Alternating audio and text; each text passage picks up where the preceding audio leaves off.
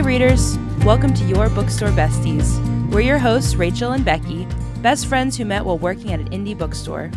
We love chatting about all things books, and we're so happy that you joined today. Hi guys, welcome to the podcast, Your Bookstore Besties. I'm Becky. And I'm Rachel. Hi, Becky. Hi, Rachel. We have a special guest today, and that is guest. author Natalie Lloyd. Why don't you greet everybody? Hi. Hello. Perfect. So because you're our guest, we're going to have you start off with your fun fact. What is your fun fact, Natalie?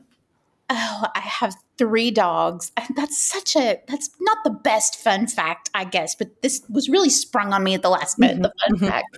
Well, but Samson, Huckleberry, and Magpie. Those are my 3 dogs, my 3 writing associates. So. And what type of dogs are they? Samson is an 80-pound lab who has a face that kind of reminds me of a catfish.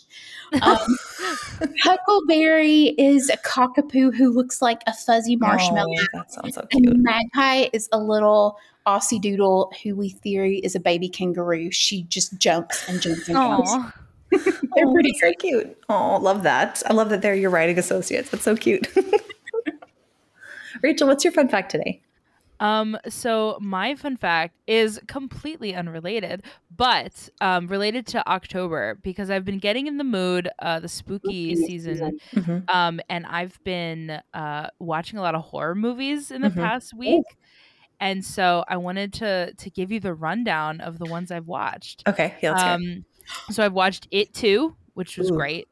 I watched a movie called Malignant, which was really weird. Ooh. And I watched the new one called Talk to Me with the hand. I don't know if you've seen the previews. No. It's really scary looking. But it's getting me in the mood to, well, obviously we're finishing Haunting of Hill House, reminder. So yeah, I've been just in a spooky mood and watching a lot of horror movies. That's my fun fact. Okay, cool. All right, you last. Go my ahead. fun fact is that I minored in Spanish in college. And so I try to force myself, even though I don't use it very often, but I try to force myself to think in Spanish. I'm pretty sure though that I have the level of a first grade speaker of Spanish. So I'll think or try to pray in Spanish just to keep my mind active. So that's my fun fact. Yeah. We love a bilingual bestie. I mean, I'm hardly bilingual, but I mean, I'm doing my best out here. All right. So we brought on Natalie because she is an author and we're so excited to have you on. We have some questions from some of our listeners, but we wanted to start off by asking you some of the questions that we ask just any of our guests about their reading habits. So I'll start off. What is the first book you remember reading? Oh, the very first book I remember reading, let's see, way back, picture books. The most memorable ones for me would either be Where the Wild Things Are or a picture book called Once Upon a Time in the Meadow. And I'm laughing as I say that because I was talking to a friend about it and she was like, oh my gosh, that book. We had very different, very visceral reactions to that book because it's about these girls who all live in this cottage in the meadow together. And it's just about dresses and they're baking and they're having this and she just recoiled at it as an adult. And I'm still oh, that's perfect. Becky would love that so book. Cute. Yeah, I love that. I know. I'm still this is so fun. No, I love dresses and baking, so that sounds great. Yeah, exactly. I'm the same way. I'm what isn't perfect about this? So I really enjoyed that. My mom read to me a lot when I was a kid and I loved it. But the most core memory book for me, and I talk to kids a lot because I write middle grade and I do school visits and Zoom visits with readers. And so I talk a lot about The Lion, the Witch, and the Wardrobe. Oh, so good. Because that was the book. I always tell them that's when I felt book magic for the first time. It's the words fell away and the pictures fell away and I could feel what was happening and I couldn't describe it. I had chill bumps and I felt cold like Lucy did in the book, or I thought, my brother still makes fun of me. I would crawl into my closet and think I would get to Narnia. You're one of these days is going to open up for me. I would pack my stuff in a lunchbox and think I'm getting there. Even now when I go in IKEA, I check, I'm there's a door here that's going to get me there. So that sealed in my mind. I thought, gosh, fiction is so magical. And I'm sure we'll talk about this, when we talk about Hummingbird, but I had some physical challenges when I was a kid. And Narnia was a book that I kept going back to over and over, because even though the story was fictional, the courage I found in the book was very real. And as an adult, I keep going back to it still. I think that's one reason I love writing middle grade. So those are some of the first books I remember falling in love with. That's awesome. Great. Rachel, do you want to just go back and forth with questions? Well, so this goes into the next question, which is, did you read as a kid? And obviously you did. But I have to say that I looked, up your FAQ, and I am a huge Roald Dahl fan. So seeing that in your FAQ was very exciting for me, especially Matilda, because Matilda as a kid for me was like, it made me feel like not such a loser for reading, like honestly. Because you have, especially the movie I loved as well, but like the power of books in that was just amazing. So are there any other books that you remember reading, as a kid, for especially schools, because we talk about that a lot on the podcast, like required reading? Are there any ones that you're like, oh, that was required reading, but I loved that one? I do. I remember, and Roald Dahl is one I love to unpack with people. This is when you and I may have to unpack it in the podcast sometime too, because I've even gone back as an adult. Matilda is one to me that stands the test of time. I think it's one of my books. As a kid, you read it, and it's like it reminds you it's okay to be weird, right? Yeah. And I think the musical does that too. I remember when I heard the song Quiet from the musical as an adult, and I thought, oh my gosh, somebody gets it. Somebody gets what's happening in my head. And that's what the book does. Now, another one by Dahl that I loved was The Witches. It wasn't assigned reading. I just found it. And as an adult, I reread that, and it was still, mysterious and magical and dark. But as an adult, I did read it and think, okay, he may have had some hangups about women, right? Yeah. So it's definitely interesting to read an author you love at different points in your life and think, what was going on in this person's life at the time they were writing this? A book I remember being assigned and loving was The Westing Game. I love The Westing Game. Yeah, I liked putting the puzzle together. Yeah. And let's see, what was another one that I was assigned that I loved? The Babysitter's Club was a favorite. I don't think that was assigned reading. That was just another obsessive Babysitter's Club book. I got all of them from the library. Yeah. Yeah. My best friend was actually grounded from the Babysitter's Club books once when she got in trouble. And I think that's so funny. I've never seen anybody else who got grounded off books.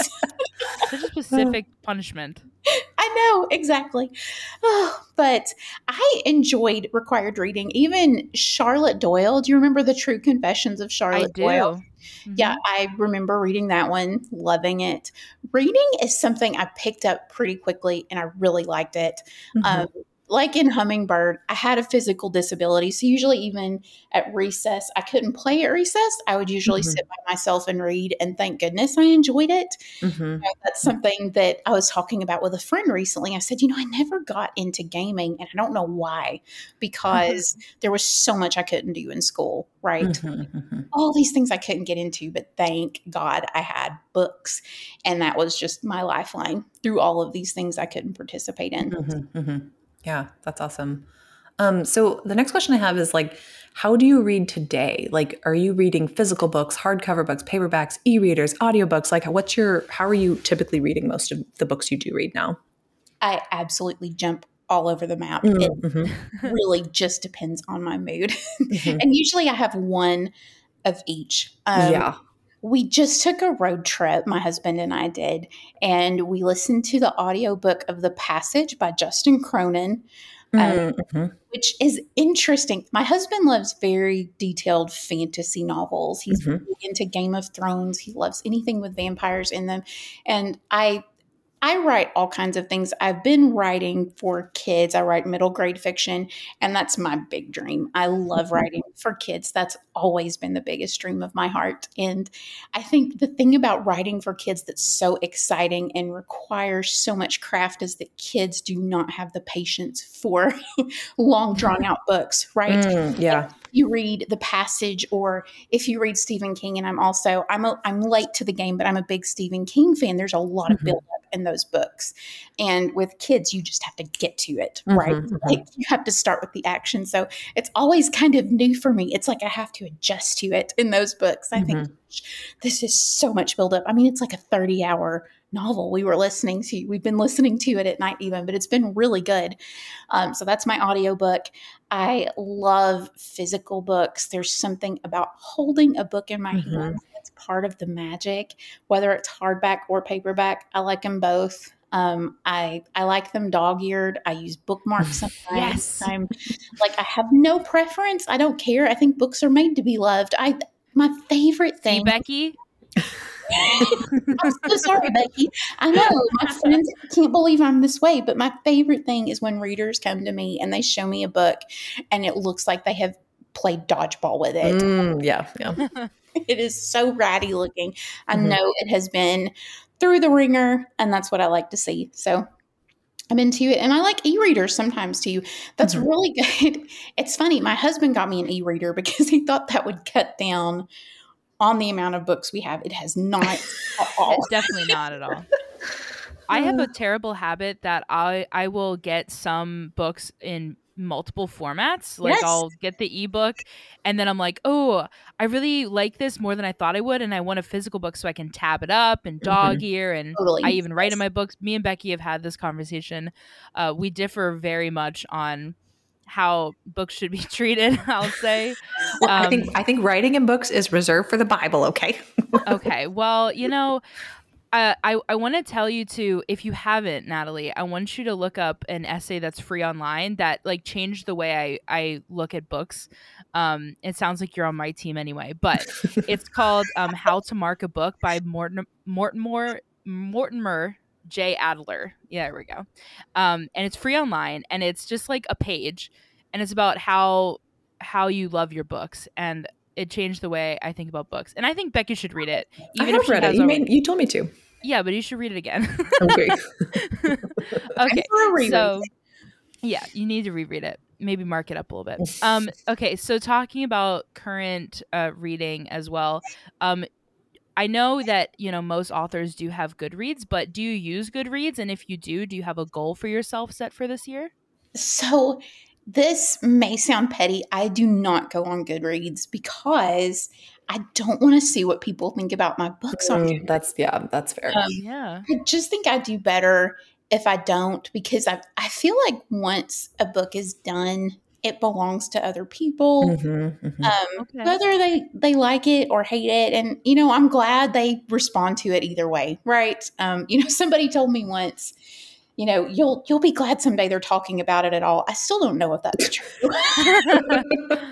Yeah, I don't know about that. No, I don't know about that either, but I just do better so I do not look on Goodreads ever. I feel like that's healthy for authors at least. I do. Yeah, I feel like that's healthy as well. And it's not that I don't. I get, obviously I get feedback from my editor. So I definitely take that into account.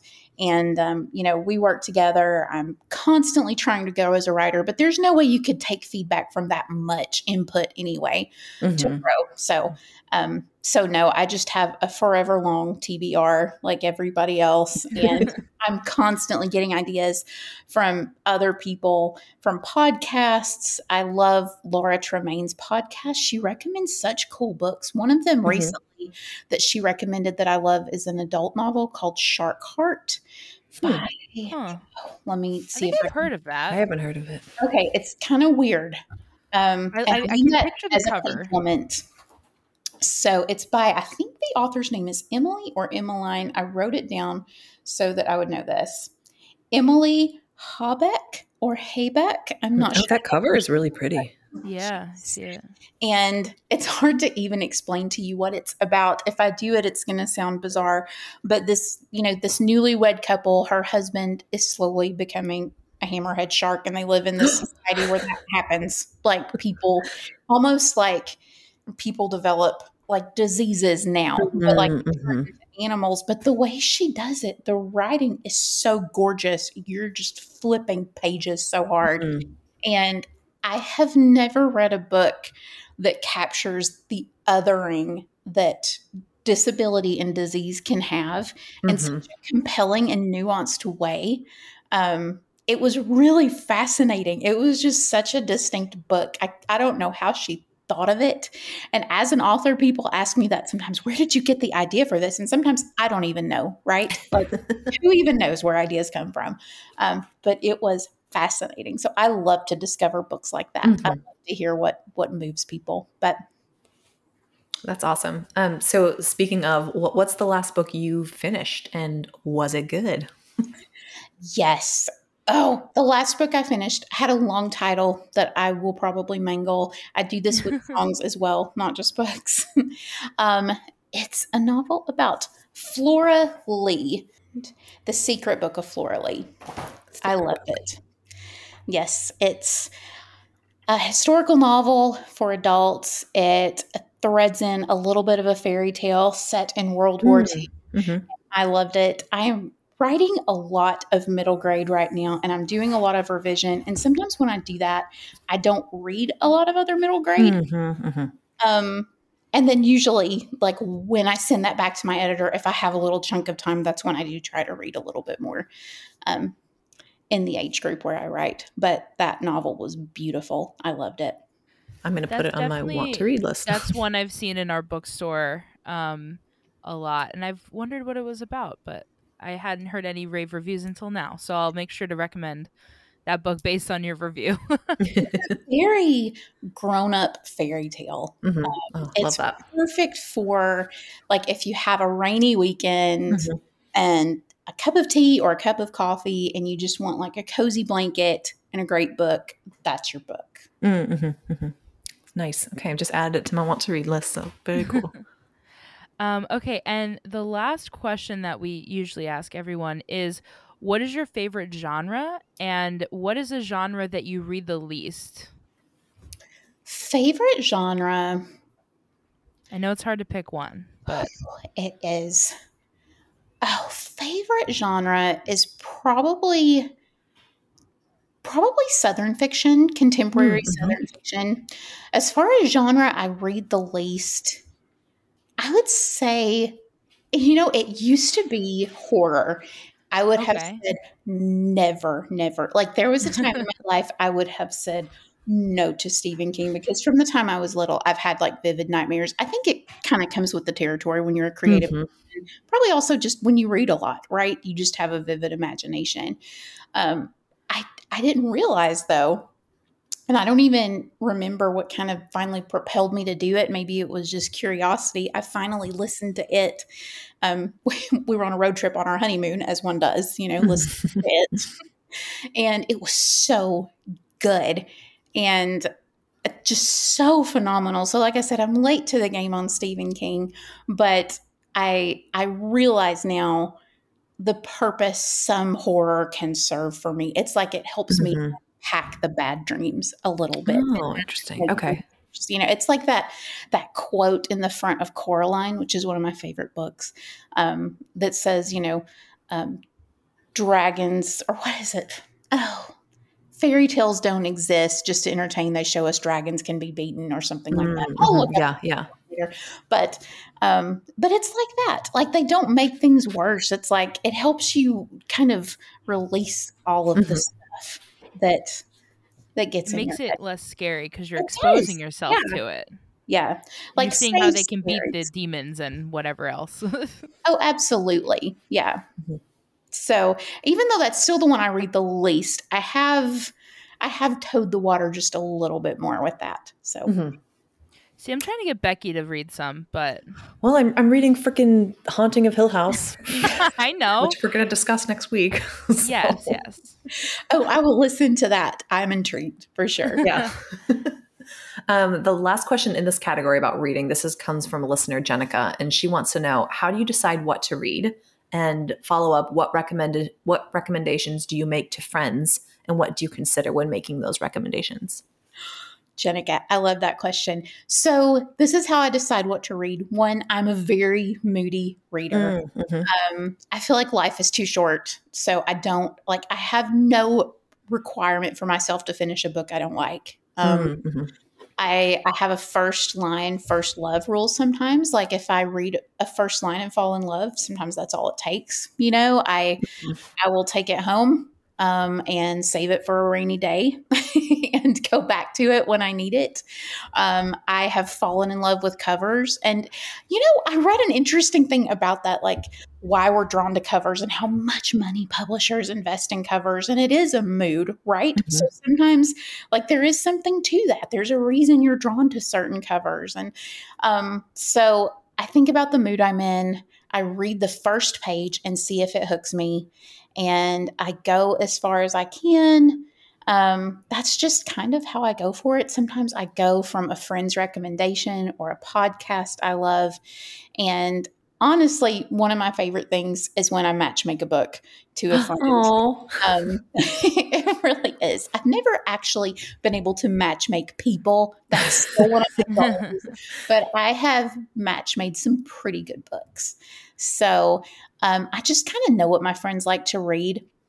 Like one book that I've read recently that comes out next year, and this is another adult book, is Colton Gentry's Third Act by Jeff Zentner, who writes young adult, but this is his first adult novel, and it is over the moon fantastic. And I already have several friends in mind who I know are going to love it. So I'm just waiting to send all of my texts because I know they're going to love it. And I don't want to bombard them until April when it comes out. But I know, like I knew when I was reading it, like this will be their favorite book. Okay, that sounds awesome. I'll have to put that on my watch list there. You're adding to Becky's TBR right now. Yeah, I'm definitely, absolutely. Yeah, there's nothing more I like than recommending a book, especially at the bookstore, because I have all my staff picks up there, little blurbs on the shelf. There was never a better feeling than when someone would come back in, and I'm thinking of one person specifically. I recommended him Dead Silence by S.A. Barnes, which is a sci-fi horror. If you think of the Titanic meets The Shining, it's kind of like that. And he came in after I recommended it, and he was like, "Oh my God, thank you for introducing me to this book. Give me more like it." And I was like, "Oh, well, unfortunately, that's like one of a kind. However, I can give you some more like sci-fi horror, but there's no better feeling for me." So. I love how specific you can be. I tried that one time and I flopped. Like I tried to recommend, it was a middle grade novel by Lauren Oliver. And I tried to recommend it like if Kate DiCamillo and Tim Burton had like a book baby. Yeah. In my mind, I thought that's perfect, but no, it didn't go well. I think that's a great description, actually. Like that would make me pick up a book. Yeah, I think you're successful. So good at it. They're so good at it. It's working at the bookstore a long time. I've gotten comparisons that I think are good, and I just rehash them. That's why it sounded like a script, because I've said it so many times. Oh, it's fabulous. Okay, so do you want to get into Hummingbird a little bit? Yeah. I was wondering, Natalie, if you would give our listeners just a quick synopsis of Hummingbird, which is your most recent book, correct? Yes. Hummingbird is my 7th novel for young readers, middle grade readers, but I always say this, anybody can read it. And I have adult friends who were shocked that they love middle grade books. And I don't know why. I'm like, listen, they are well written and they have really good pace. So of course you're going to love it. Like there's so much good middle grade fiction. So this is the story of a girl named Olive Martin, and she lives in a little Tennessee town called Wildwood. And Olive has been homeschooled her entire life because she has a brittle bone disease called osteogenesis imperfecta, which sounds like a magic spell if you say it out loud.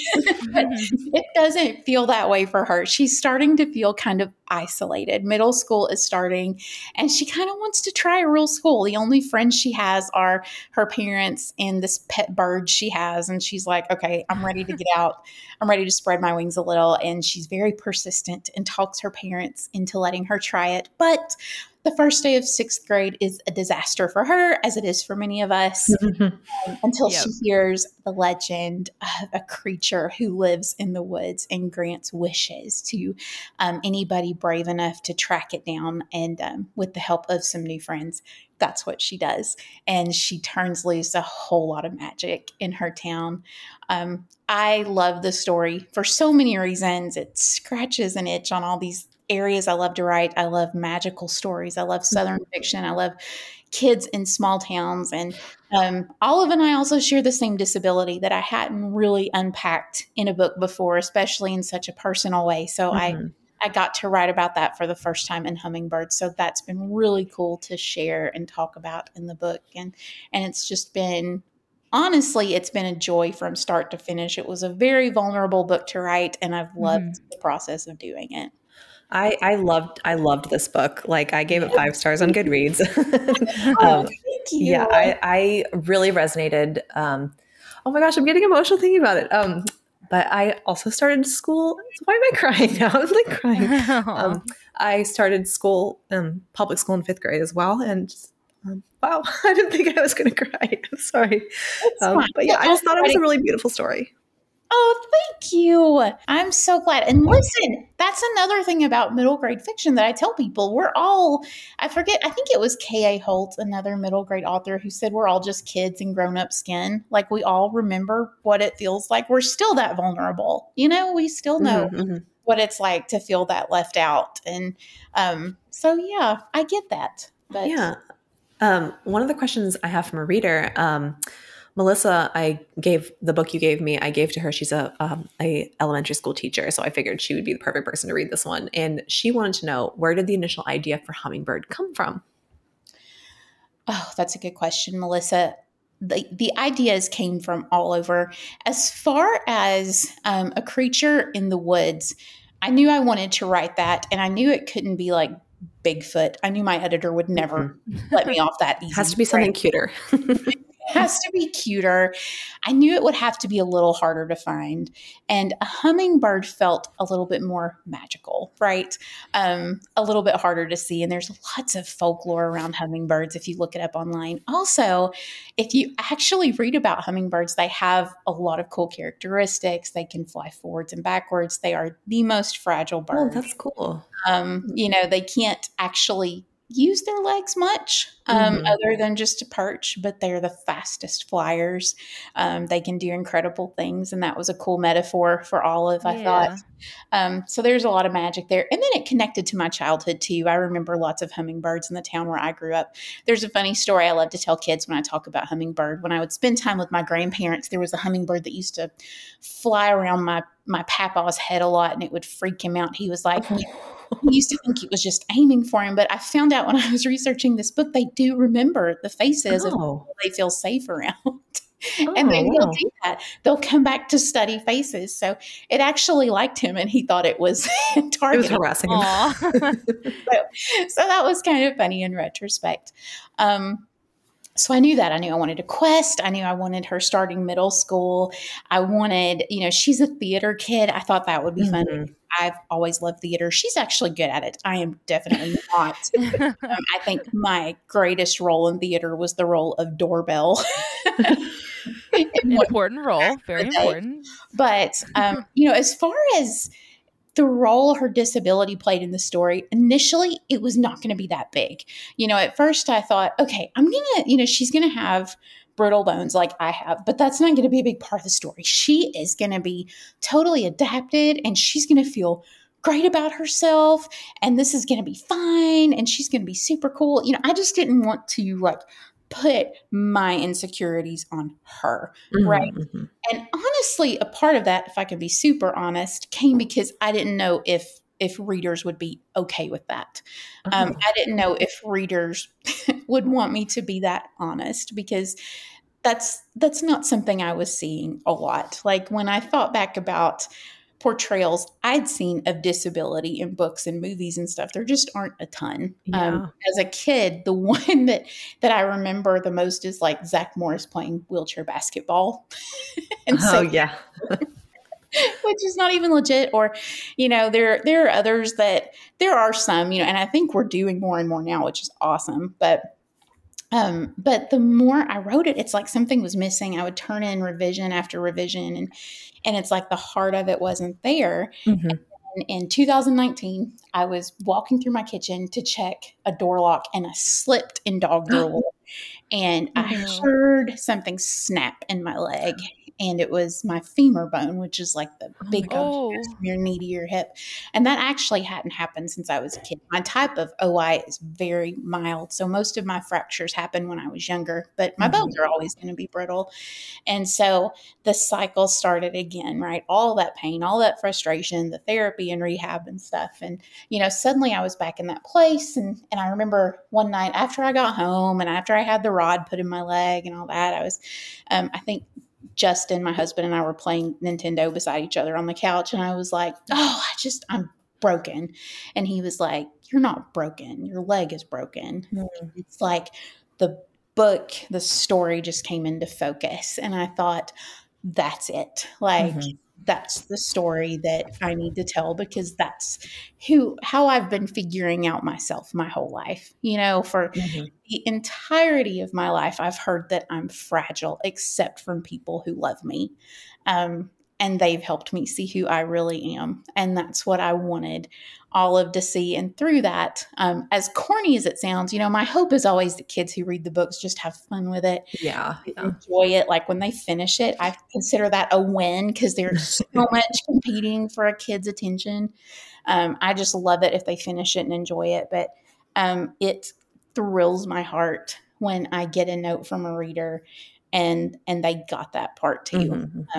That makes me really happy. So I have a follow-up to that question from Melissa. She wants to know, what would you wish for if you found the hummingbird?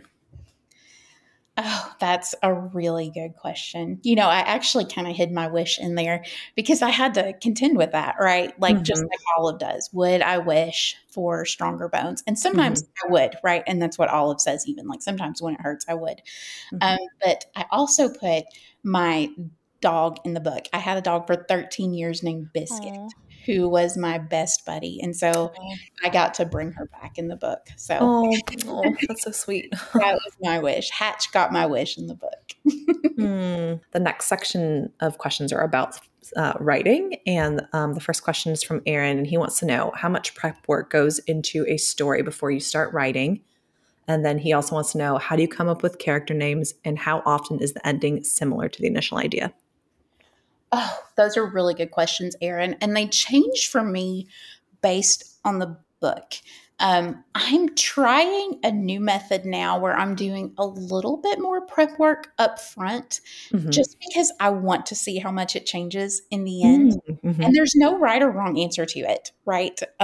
Whatever moves you and makes you want to get into the story. But for me, usually there's this keystone image that I think of. There is a scene and I write it down. I have so many of those, but there's this one scene and I keep coming back to it and keep coming back to it.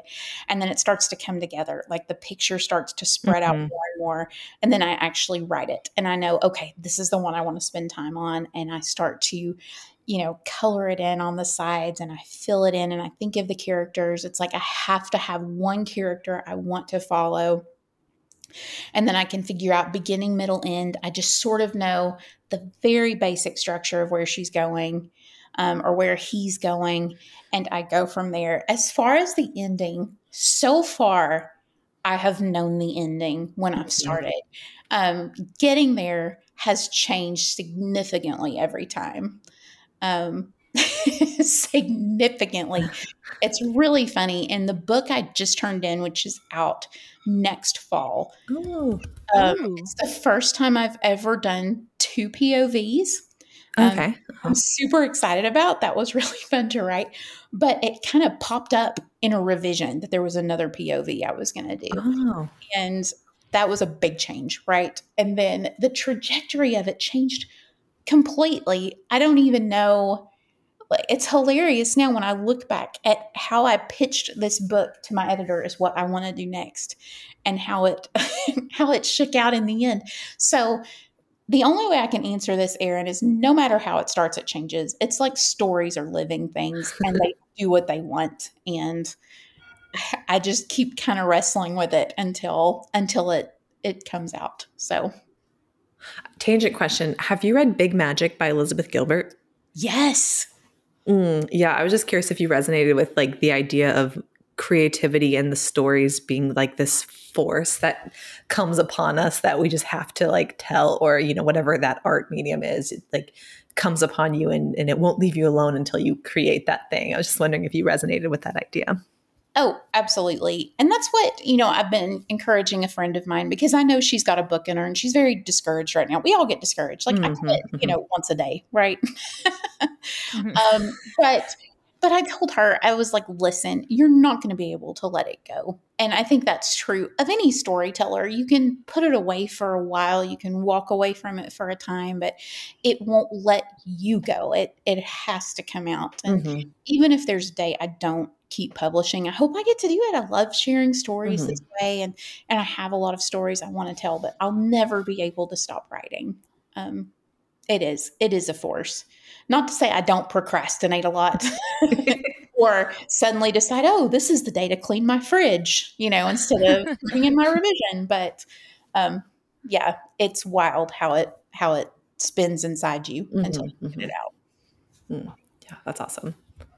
Rachel, do you want to ask the next one? So the next question is from Alyssa. What's the shortest or longest time you've ever written a book in? So do you write them under a crunch, or do you usually have, you know, over a year or so? Oh gosh, this is really fun. So usually they're about the same. I've kind of got a rhythm to it now that works, and it's like I can write a rough draft, and I am talking rough draft. You know, like the Anne Lamott word that I won't say because I write middle grade, the crappy draft, you know, that takes a few months for me. I don't even read it to the dogs. It's so bad, but then it's like, I can see the shape of it. You get something there. Yes. And that's great. When you get that, that's such a cool feeling. And from there, I can shape it into something else in a few months, and I can show it to my editor. And she's incredible. My editor is Mallory Cass, and she's also an awesome writer. She wrote a series called The 100. That's a very popular young adult series, but her editing skills are out of this world, and she's made me a better writer in the 10 plus years we've worked together too. So it's like a study in craft every time I get a letter from her. It's amazing. So that's cool when I finally get something I can show her and we bounce it back and forth together. So that's pretty standard. Now, the shortest I have ever done a rough draft that I felt was pretty good, and this has never replicated. It was 2 weeks, and it was for a book called Silver Swift that actually became an audiobook. It changed a lot. I did revise it a lot, but it just poured out, and I cannot replicate it. It will never happen again. So I don't know why it worked that time. I have no clue. Were you in a hurry, or did it just happen like that? I was not even trying. I was not. Nobody wanted it either. Like that was something I actually wrote even before I had an agent or editor. I just wrote it for fun. I was with my mom, and we saw ornaments in the shape of mermaids, and I was like, I wonder what a mermaid has to do with Christmas. And started just, you know, I wrote all night and all day for weeks and weeks. Like it was just a whirlwind kind of story, and I loved it. But no, it usually does not happen that way. And it's probably good because I need to live my life too. This is a much more productive way now. Yeah. So what would you say is like the typical amount of time from start to finish then for a book? Probably, when taking into account how much I go back and forth with Mallory, it takes about a year. Okay. For middle grade. I mean, there are other manuscripts, like there are stories that I have that are adult that I tinker with. And it's really hard to even know how long that will take because I've not seriously put in the time to finish them yet. So, yeah.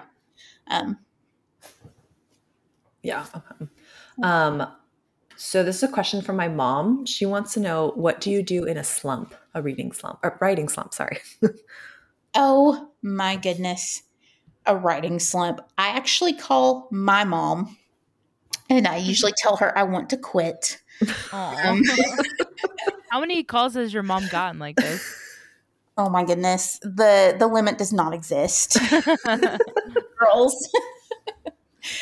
Oh, you know, those happen so often. And this is when they happen for me. Like, I have pinpointed the problem. It's one, if I compare my career to somebody else's, like, I forget who said it, but it's like, keep your eyes on your own paper. is the rule, the old elementary school rule. Like, I remember a few weeks ago, I read this article in Publishers Weekly about this wonderful author who had like 8 books out in a year. And, my response should have been, that's awesome. Or, yay for people still reading middle grade. But my response was, oh my gosh, I am so slow. Like, why can't I be this prolific? Why does it take me so long? I am lazy, all on and on. Nothing healthy came from that. You just spiral downward at that point, or I do anyway. And that's what, it just sucks my creativity dry when I do that. I think if I stop comparing myself to other people and think about what I really love, what I really want to say, I don't get into those writing slumps as much. Another reason I get into them is because I'm too much in this very interior place and not out in the world. I'm not taking walks with my dog. I'm not, this sounds kind of corny, I know, but I'm not in nature just a little bit. Just think I'm supposed to be interacting with the world just a little. And I say this as basically, I'm as close to a hobbit as a person can be and still be a person. I love to be inside and cozy, but I just went to the Rockies, with Justin. I was like, gosh, every time I come here, it's like it just clears my head and I remember what really matters, So things like that, getting out in the world, refilling the well, and reading stories that make you want to be a better writer. Like, I was just reading a little bit of a middle grade novel. My friend Adrienne Cuervas writes, speaking of horror, she writes for middle grade readers. So this is like, we call them, what is it? Sweet scaries, gentle scaries, kind of like, but they are so good the way she does it. So like The Ghosts of Rancho Espanto, I think is one of them. Let me actually look up that title so I don't mess it up. I should have had that written down. The Ghosts of Rancho Espanto. Yes. And Mari and the Curse of El Cocodrillo. But I was reading that one, The Ghosts of Rancho Espanto, and I was getting lost in it, and it made me want to write more. Like, it was that kind of good book. And I thought, oh, sometimes you just need to like read as a reader and not a writer. Remember just what it feels like to get lost in a story again. And that makes me want to get back to typing too. So all of those things, and I don't get as slumpy. But so those are some things I do. I read a book I love. I go outside and take a deep breath. I sometimes take a shower. I call my mom. Those are my go-tos.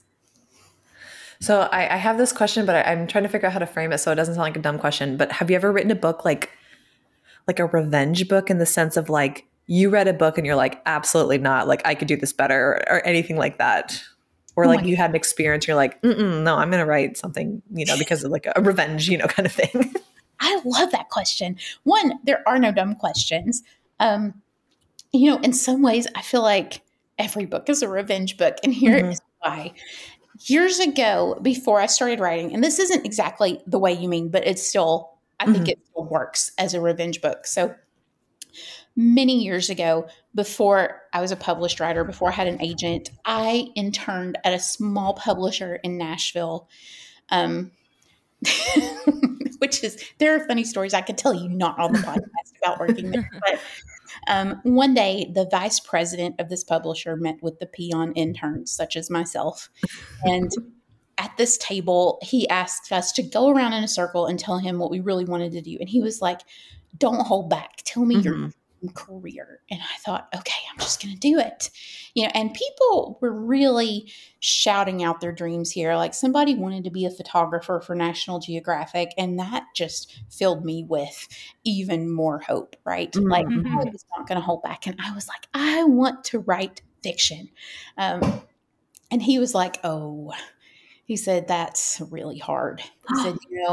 He said, I have got so many unsolicited manuscripts in my office. So many people think they can write books and nobody's good at it. So rude. Wow. Good luck with that.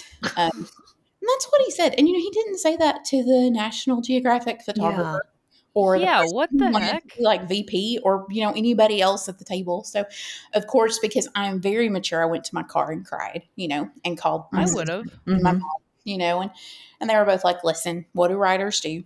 Writers write. And so I drove to Brentwood near Nashville to a Panera and I ordered a green tea because that's all I could afford on an intern salary.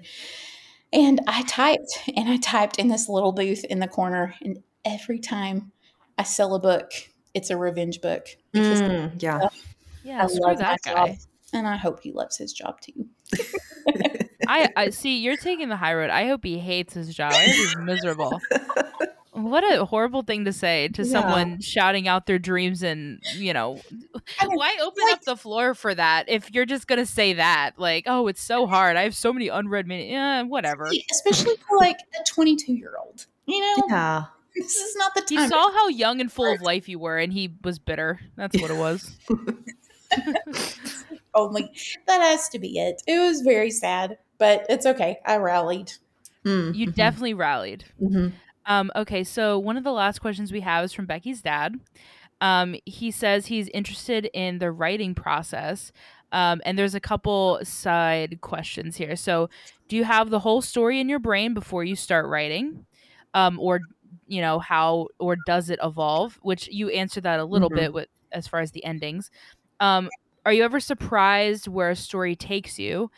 And does the book ever end differently? Which you already said. Yes, of course, it does.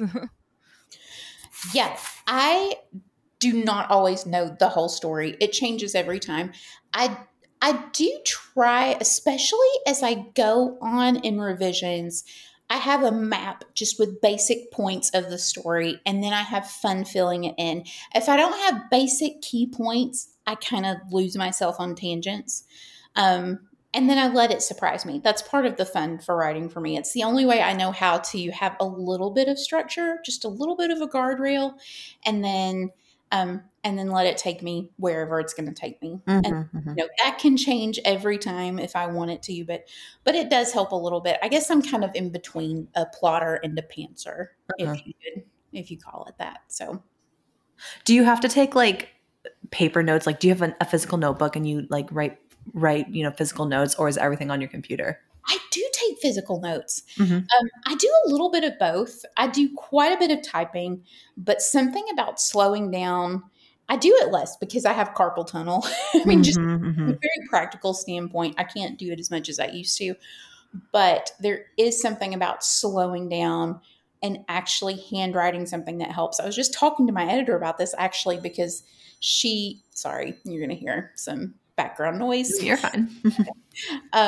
She helped me cut a lot from this last novel that I wrote. And I told her, I said, I'm just not going to look at what you cut and see if I miss it. And she was like, that's actually really smart. And she talked about Lauren Groff and how she will handwrite a manuscript. Oh my gosh. Then she puts it away and then she rewrites it. And she said, if I can't remember, then that's how I know I don't need to put it in there. And I was like, that would never work for me. Like, I can't remember what I did 5 minutes ago. That would never work. But I thought that was fascinating that she could handwrite the whole thing and then handwrite it again. But I get it. I do think some of the best work comes out when you do it. It slows down your mind. It connects your mind to your heart a little bit. So I get it. There are advantages to both. So I see.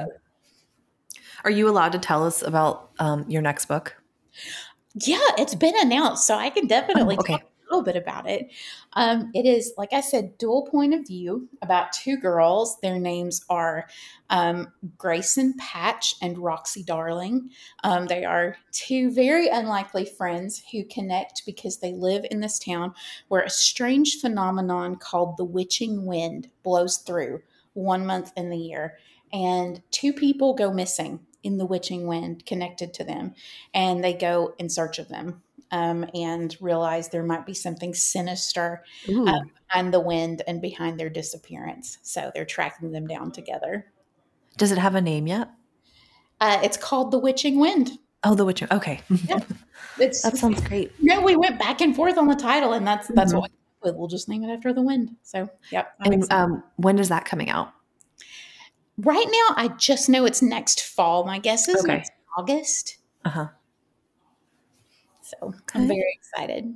Yep. That is very exciting. Well, congratulations on that. Thank you. Yeah, and Hummingbird will be out in paperback, I think, in May. So it's going to that's be exciting. a fun year. Yep. Very cool. Well, we should probably wind down here. I wanted to ask you, are you on any places, social media that you want to let our listeners know? Like, how can they follow you? Yes, I am. So I am on Instagram, loosely. I try to post a lot. I know you're supposed to post a lot on socials. Sporadic, but I try. I'm Natalie Lloyd Books on Instagram, and I am on the social media site formerly known as Twitter. Natalie Lloyd Author.